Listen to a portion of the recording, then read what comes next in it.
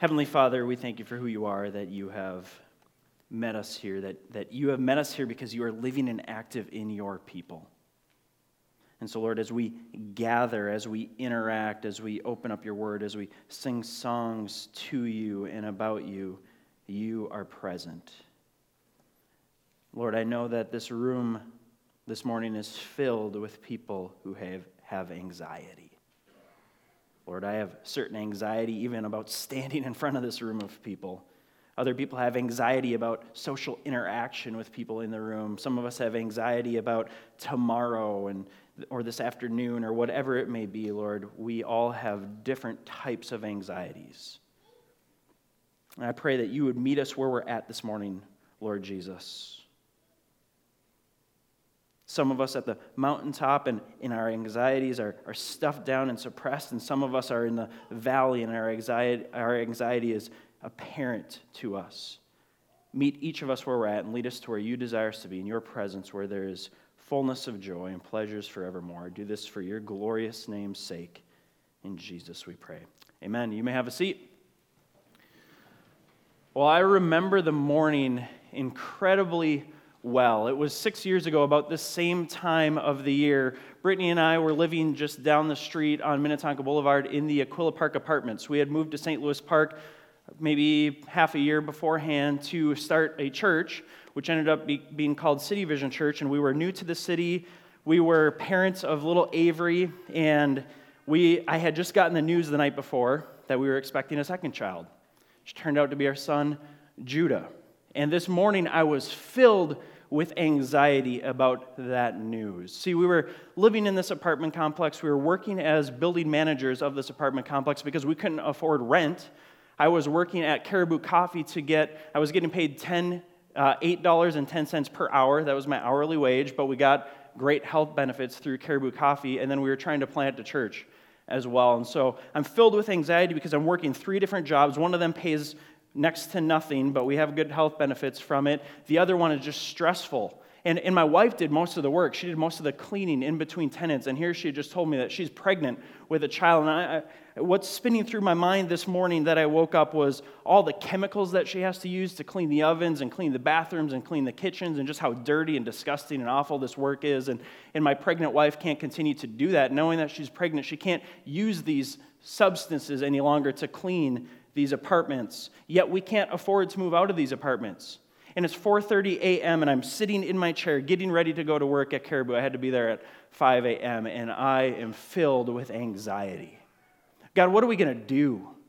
We can't afford to move. We can't afford anything. I can't provide. I don't know what to do next. And I opened up my Bible, and what do you know? My reading plan had me in this passage. Jesus telling us to not be filled with anxiety. And I was angry. I was angry at God for opening me up to this passage and all the anxiety that I felt and the frustration that I felt and the pressure that I felt to provide for my wife and my daughter and now my coming son, and to plant this church where our core team, pretty much all of us were on WIC, government assistance, women, infants, and children. Like, how do you plant a church with a core team of people who don't have money to buy their own groceries? And so I am filled with anxiety. And so I read this passage, and I got so frustrated with God. I was wrestling with God. I had this anxiety, and yet He's telling me not to be anxious, not to worry, for He will provide. And I'm like, prove it, God. Show yourself. How are you going to provide? I got so frustrated, I closed my Bible, I slammed it down, I went off to work. Went to the Knollwood Caribou, got in there, opened up, and one of my regular customers, Bob, who comes in almost every morning, great customer, great guy, just a joyful older man who would come in every morning. He would usually throw $1 in the tip jar. He's the first customer. He's like the guy who pulls up at 5:25. We open at 5:30, and he's there in his car waiting. I look out the window. Bob's coming. I love Bob, but man, I really don't want to deal with people this morning because I'm anxious, and I'm angry and annoyed at God, and I don't know what the next step is. And Bob comes in at 5:30 when we unlock the door. He's his usual kind, friendly self, orders his drink. It's like $2.13 for a medium dark coffee. That's what it was. It's more now. It was $2.13 then. He orders his coffee. We make our small talk. He walks away. He throws a bill into the tip jar, which I'm assuming is $1 because he would always throw $1 in. And I looked down, and that morning it was a $20 bill. And I remember so clearly God, not in an audible voice, but just massaging into my spirit, what are you worried about, Andrew? I love you. You read that passage this morning that you're not to worry about your life because your Father will provide. And that $20 bill, although that wasn't enough to pay my cell phone bill, it communicated to me so clearly that God has got my back. And over the next couple months, God surely came through. He provided a home for Brittany and I to move into. He provided supporters and financial support to get us to the point where we could actually pay our bills and afford to live. And what God did in our life was miraculous. And it taught me that day, I learned that seeking God's kingdom produces freedom. Freedom from anxiety. It produces specifically freedom from anxiety about what you have, what you want, and what you need. See, that morning I was filled with all of this anxiety about what we have and what we didn't have. Well, here are the things that you've given me, God. Here's the responsibilities that you've given me. Here's the stuff that you've given me. Here are the things that I want. Like, as I look around my other friends and other people my age who are having their second kid, they have so many greater things than I have. I want some of what they have. And then, God, we need things. Like, I need to provide. I need to provide a space for my family to live in and food for them to eat. And God, would you show me your way? And he taught me very powerfully and personally that as we press into his kingdom, as we seek first the kingdom of God, he actually produces freedom in us from anxiety. Anxiety about the things that we have, and anxiety about the things that we want, and anxiety about the things that we need. And aren't all of us, if we're honest with ourselves, filled with some level of anxiety about what we have, what we want, and what we need? I mean, it may not be clothing and food and shelter, but we have so many things that we have, that we own, that are in our possession and we want to keep. Like, we're worried about losing the things that are important to us. We're also looking around at other people and we're thinking, that thing would be really nice to have. That thing would be really nice to have. I don't know if I will ever attain this level of income or this level of status and get that thing that I want. And we have some anxiety about that. And some of us may be in practical need of daily provision, food, clothing, shelter. And you're feeling a sense of anxiety. Like, God, where is this stuff going to come from? Or maybe your needs aren't related to food, clothing, and shelter. Maybe they're related to other things, like, God, I need strength to get through the day. I can't do this job in my own power. I can't communicate with this person in my own spirit. They just rub me the wrong way. God, I need you. I am needy, and I'm anxious about my life because there's things that are required of me that I can't fulfill and I can't deliver on.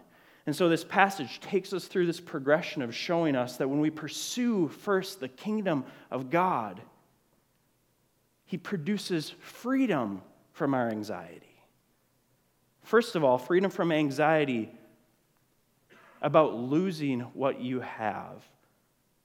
When we seek the kingdom of God, he produces freedom from anxiety of losing what you have. Look at verses 19 through 21. Jesus instructs his disciples. He says, "Do not lay up for yourselves treasures on earth, where moth and rust destroy and where thieves break in and steal.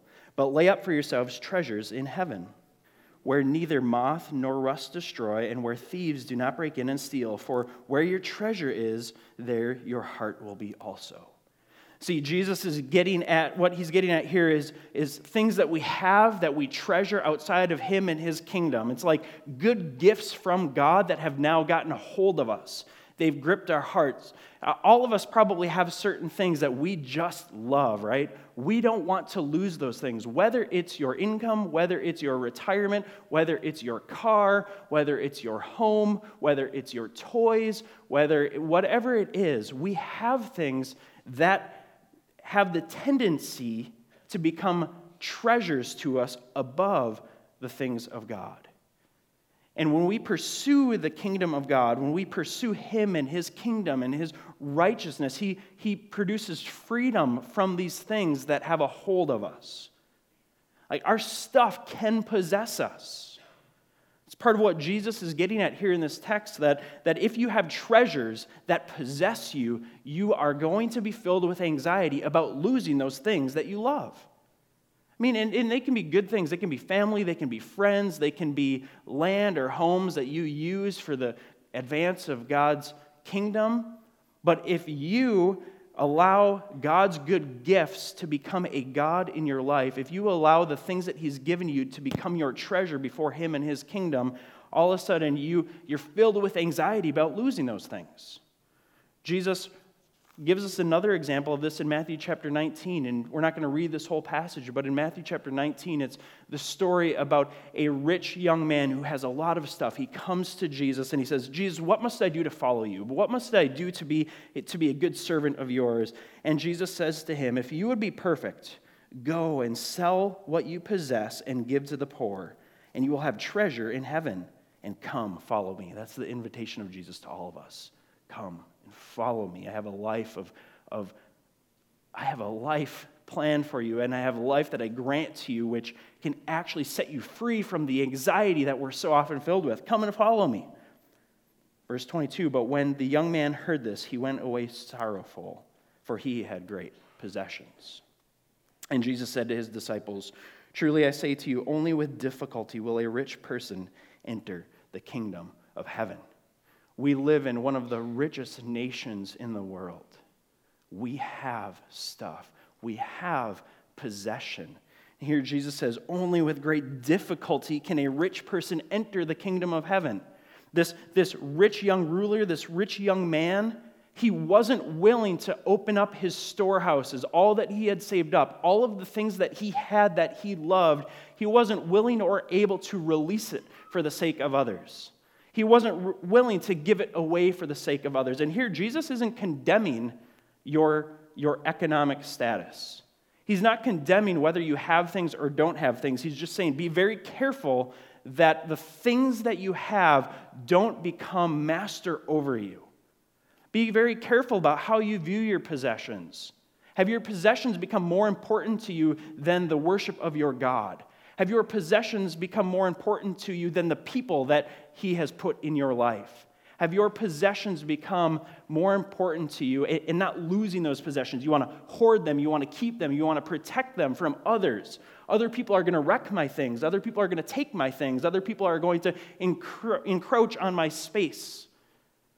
That's what we have to be careful of, church. Jesus here in Matthew chapter 6 and 19 is warning us to be careful of putting things before people, possessions before people, or God's gifts before God, the giver. And so He produces, as we pursue His kingdom and seek first His kingdom, He actually produces freedom from the slavery of fear of losing what you have. Is this not a good thing, church? Think about some of the things that just have kind of control over you, and you have anxiety about losing those things. Even a kid. One of my greatest fears is to lose a child. And I could have anxiety over that because I treasure my children. But if I'm pursuing the kingdom of God, He releases me from the anxiety of what may happen to my children. If I'm pursuing the kingdom of God, He releases me from anxiety over what may happen to the things that He has put in my possession that He's called me to steward. See, that's the thing. We're not owners of anything. We are stewards and managers of everything that He's given us. And so has your stuff become your God? Jesus here is saying if you pursue the kingdom, you will be released from the anxiety caused around losing stuff. He goes on and he tells us that pursuing the kingdom of God, essentially, it sets us free from the anxiety of getting what you want. Look at verses 22 through 24. And Jesus says, the eye is the lamp of the body. So if your eye is healthy, your whole body will be full of light. But if your eye is bad, your whole body will be full of darkness. If then the light in you is darkness, how great is that darkness? He's saying the things that we see, the things that are out there, the things that we take in with our eyes, the things that we allow our eyes to see and our minds to dwell on and our hearts to start to crave, He's warning us about what we look at. Because if we aren't careful, we can look at all the things of the world and we can see, I want this, I want that, I want this, I want what they have, I want what they have, I want what they have. He goes on, no one can serve two masters, for either he will hate the one and love the other, or he will be devoted to the one and despise the other. You cannot serve God and money. In fact, a better translation of that word there, I think, is just stuff, or accumulation of things, or again, treasure. Money, the Greek word there is mammon, and it means stuff, land, money. It means the accumulation of things. And so Jesus here is warning us to be careful about looking out and wanting things that he hasn't given us. And you can have a whole life of anxiety when you look around and you think, well, I want their family. Well, I want their personality. Well, I want their stuff. I want their body. I want their intellect. I want their humor. I want their house. I want their minivan. That's a thing that young parents deal with, like coveting minivans. I've been there before. Like, I just want a better minivan, as stupid as that sounds. And Jesus is warning us to be careful about what you look at and what you dwell your thoughts on. Because you can let darkness into your life by not being careful. You can be filled with all kinds of anxiety over the things that you don't have and the things that others have, and all of a sudden you have this insatiable desire for more things that God hasn't given you. I like how James says it here in James chapter 4, verses 1 through 3. He says, "What causes quarrels and fights among you? Is it not this, that your passions are at war within you? You desire and you do not have, so you murder." Remember, Jesus had already taught us about murder in the Sermon on the Mount. He said to be angry in your heart, to position yourself against somebody is the same as murder. That's the root of murder. You desire and do not have, so you murder. You covet and cannot obtain, so you fight and quarrel. You do not have because you do not ask. You ask and you do not receive because you ask wrongly to spend it on your own passions. See the warning there? Be careful about what you look at. Be careful about what you're coveting. Be careful about the things of the world that would grab for your attention and steal you away from serving God and blessing others.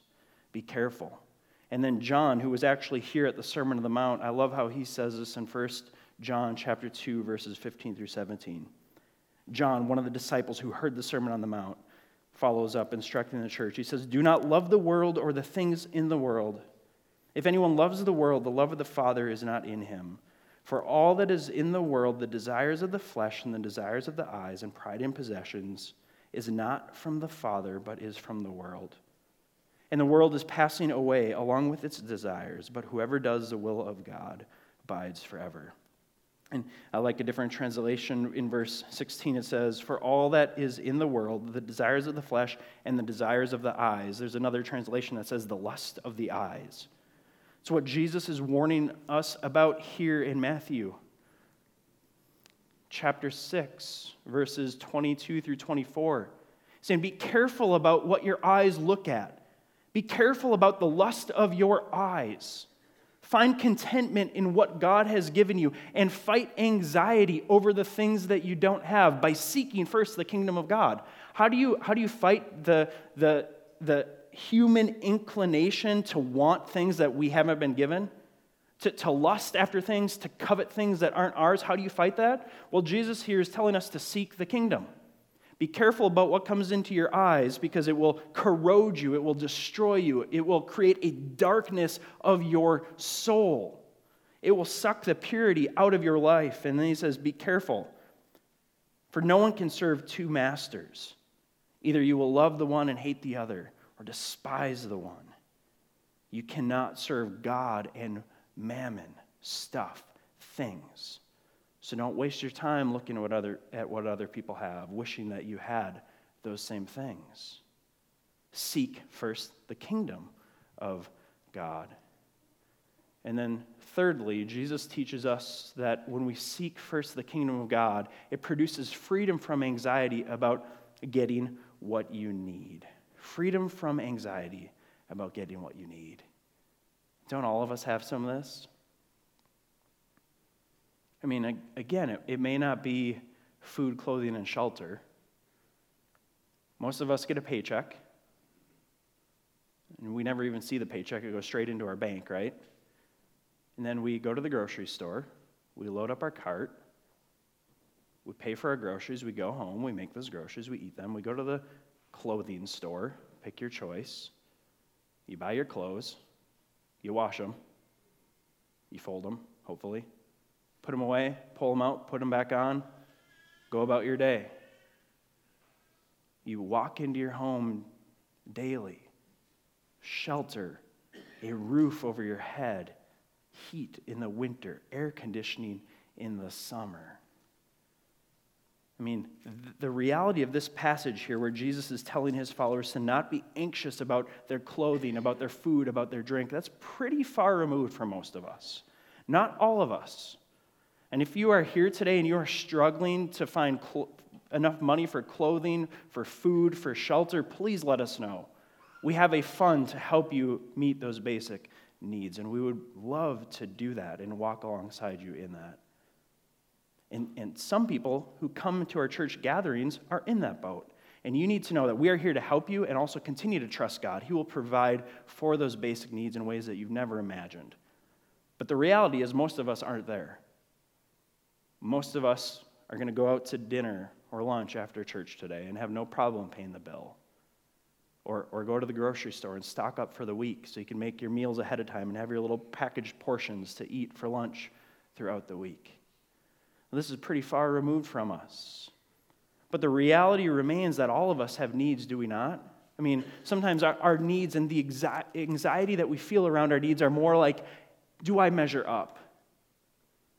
Can I make it through the day? With all of its demands, all that's been placed on me, I don't know if I can perform. I don't know if I can do this. I don't know if I can get through this day. I don't know if I have the energy. I don't know if I have the ability. I don't know if I have the intellect. I don't know if I have the skill. Can I afford to fix my car that keeps breaking down? I don't know. I'm living from paycheck to paycheck. Will I ever be able to retire at this pace or send my kids to college? No, you won't. College keeps going up, and your income doesn't go up to match the price of college. Can I keep growing and advancing my career?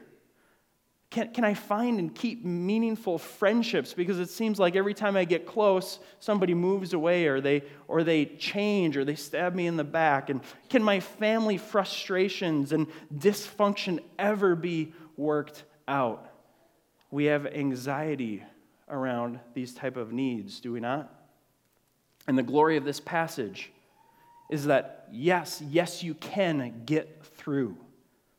Because as you seek first the kingdom of God, He sets you free. And it's a progression, right? Not often is it like, boom, done, I'm free of everything, I never struggle again. It's a progression of overcoming anxiety, seeking and experiencing freedom from anxiety as we seek the kingdom of God.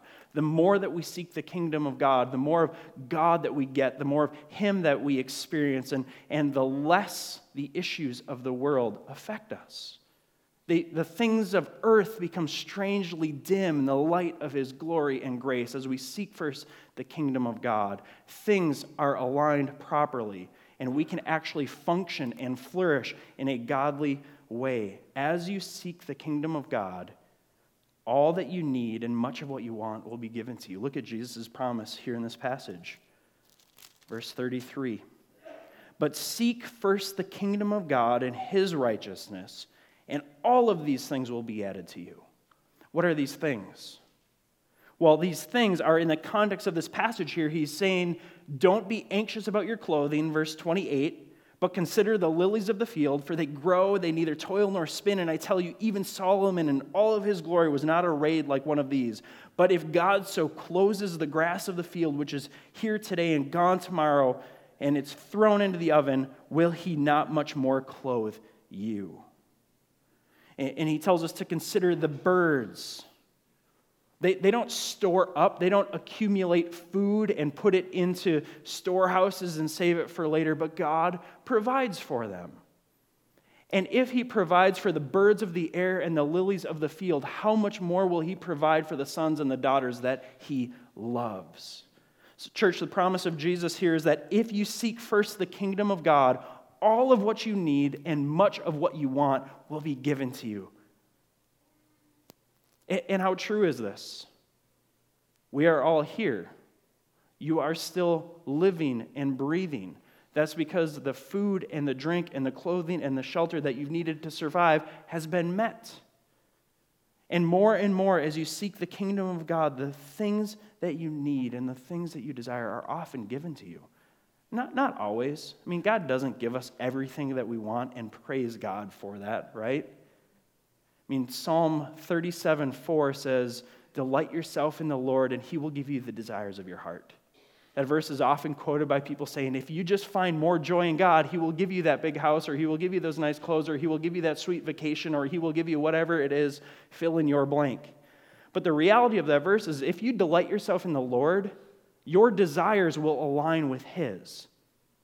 And so this is true that as we seek the kingdom of God, all of what we need is given to us and much of what we want. And what we want increasingly becomes more and more of what God wants. Like what Jesus prayed in the Garden of Gethsemane as he was approaching his death. And he didn't want to go through the physical pain, the emotional pain, the spiritual pain that was about to be placed on him. He said, "Yet, Father, not what I will, but your will be done." And so as we seek the kingdom of God, this is how it works. God transforms our heart and our mind, and he sets us free from the anxiety over the things that we have that we want to keep, over the things that we don't have that we want to get, and over the things that we need. He sets us free. What does it mean practically to seek the kingdom of God? And so this is the teaching, right? Seek the kingdom of God, and you will be set free from anxiety over what you have, what you want, and what you need. That's the teaching of this passage. That's what Jesus is getting at. Seek the kingdom, anxiety level will go down. Amen? Do you want that? Oh, we are such an anxious people. We are such an anxious people. And so Jesus says, if you want to lower your level of anxiety and heighten your level of peace, seek the kingdom. How do we do that? Here's a couple ways that we seek the kingdom. It's to prioritize and what it means. What does it mean to seek the kingdom? It means to prioritize the things of God over the things of earth. This means that you make a conscious decision to prioritize God's kingdom and his work and his will and his ways over kind of the kingdom of self. You consider what God would have you do, what God would want in a situation. You prioritize him and his kingdom, his rule, his reign over your own desires. Delight yourself in the Lord, and he will give you the desires of your heart. Because he changes our desires and realigns them to be the same as his. So as we delight ourselves in him, as we prioritize him and his kingdom over us and our kingdom, our desires are actually changed and they fall in line with him. What does it mean to seek the kingdom? It means to prioritize God and his kingdom over the things of earth, over the good gifts that he's given us. Do you spend more time considering what God would want for you in a situation or considering what you would want for you in a situation?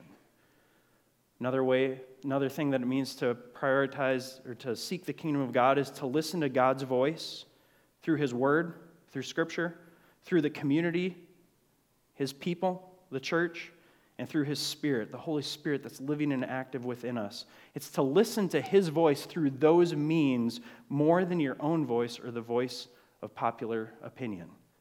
And it's really easy to hear people giving you their opinions on what you should do. And to have your own opinions and your own thoughts and your own process, right? And it could be completely non-kingdom minded.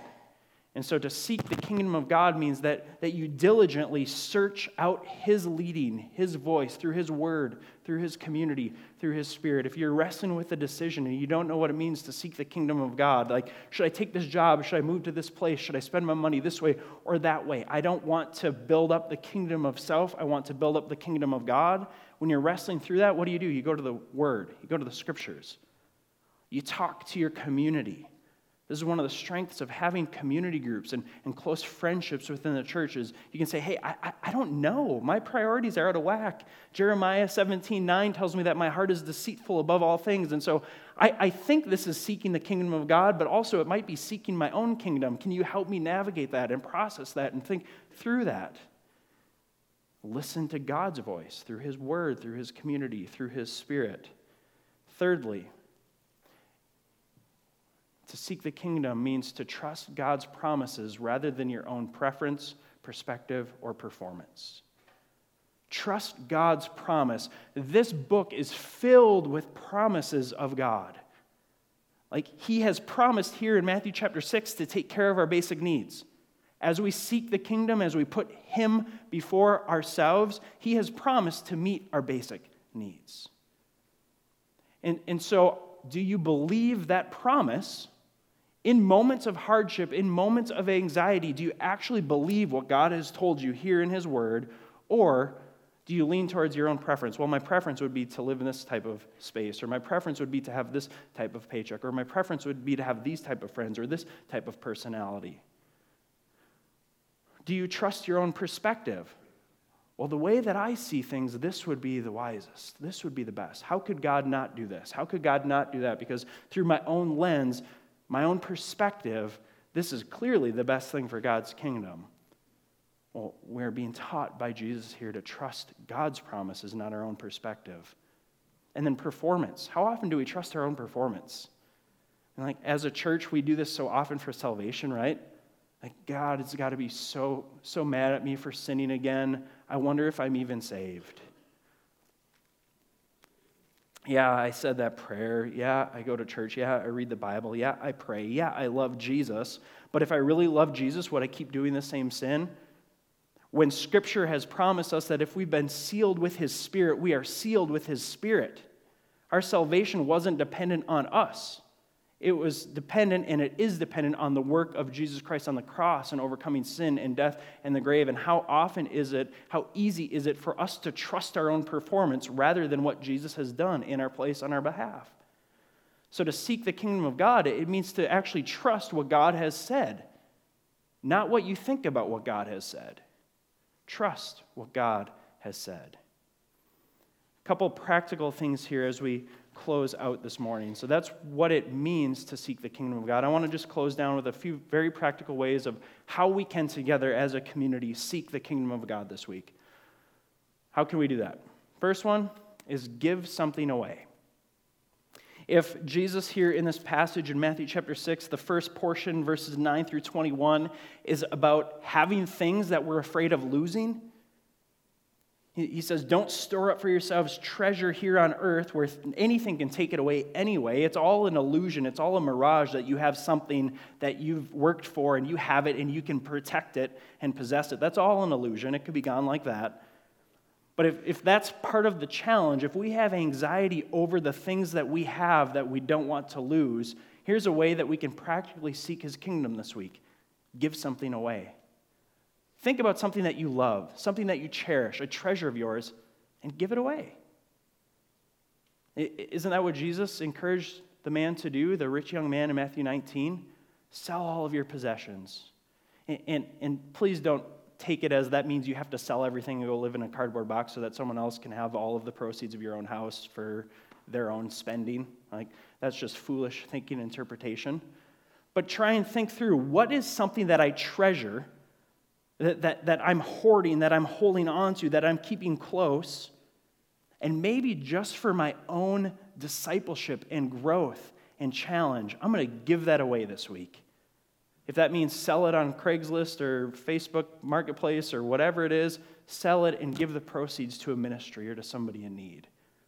Or maybe it's just something that you treasure, that you want to loan out. Like some of you have these type of things. You have it, and you know it would be a blessing to others, but you're like, I don't want them to ruin it. So-and-so has asked if they could borrow my whatever, and I don't want them to wreck it. Try loaning it to them this week. Baby steps. Maybe you don't even sell it or give it away. Maybe you just loan something precious to you out to somebody else and see what it does to your own heart. It's a practical way that we can, as a community, seek God together this week. Seek his kingdom. Secondly, try giving something up. So if the second part of this passage here, the first part is over treasures that we have that we store up, they gain control over us. The second part is things that we look at, things that we desire, things that we lust after, things that we want more of. They become master over us. Try giving something up. Try fasting from something. We talked about fasting a few weeks back, and some of us did some fasting over Holy Week together, and it's such a great practice to actually figure out and identify what has mastery over me. Here in verses 22 through 24, Jesus is saying, be careful what you let in. Be careful what you let allure you away from God, because the things of earth will lure you away from God. And so try giving something up this week. If that's coffee, if that's social media, if that's TV, if that's whatever it is for you, something that your eyes or your mind or your heart kind of dwells on that seems to take mastery over you, something that tears you away from serving God, as Jesus says here in verse 24, no one can serve two masters. Either he will hate the one and love the other, or he will be devoted to the one and despise the other. You cannot serve God and mammon. God and things, God and stuff. What might the Holy Spirit call you to give up this week? To make sure that you're not being mastered or controlled by something that you have or something that you want. Lastly, take a hike.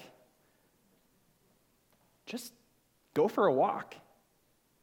It's going to be a beautiful week, I think. Actually, last I looked, it's all gray. Gray mid-40s. Welcome to Minnesota. That's a great improvement from where we were a month ago, though. So don't covet better weather. Don't covet California. Be content with what you have, where God's placed you. Here in Minnesota, mid-40s and gray, that's like our summer. Get outside and take a walk. Practically, this is a way that we can seek God's kingdom. I encourage all of us this week, get outside, take a walk. And as you take that walk, take a hike, look at the birds. There's birds all around us.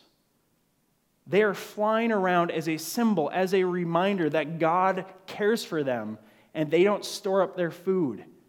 God provides. They find a worm. They dig it out.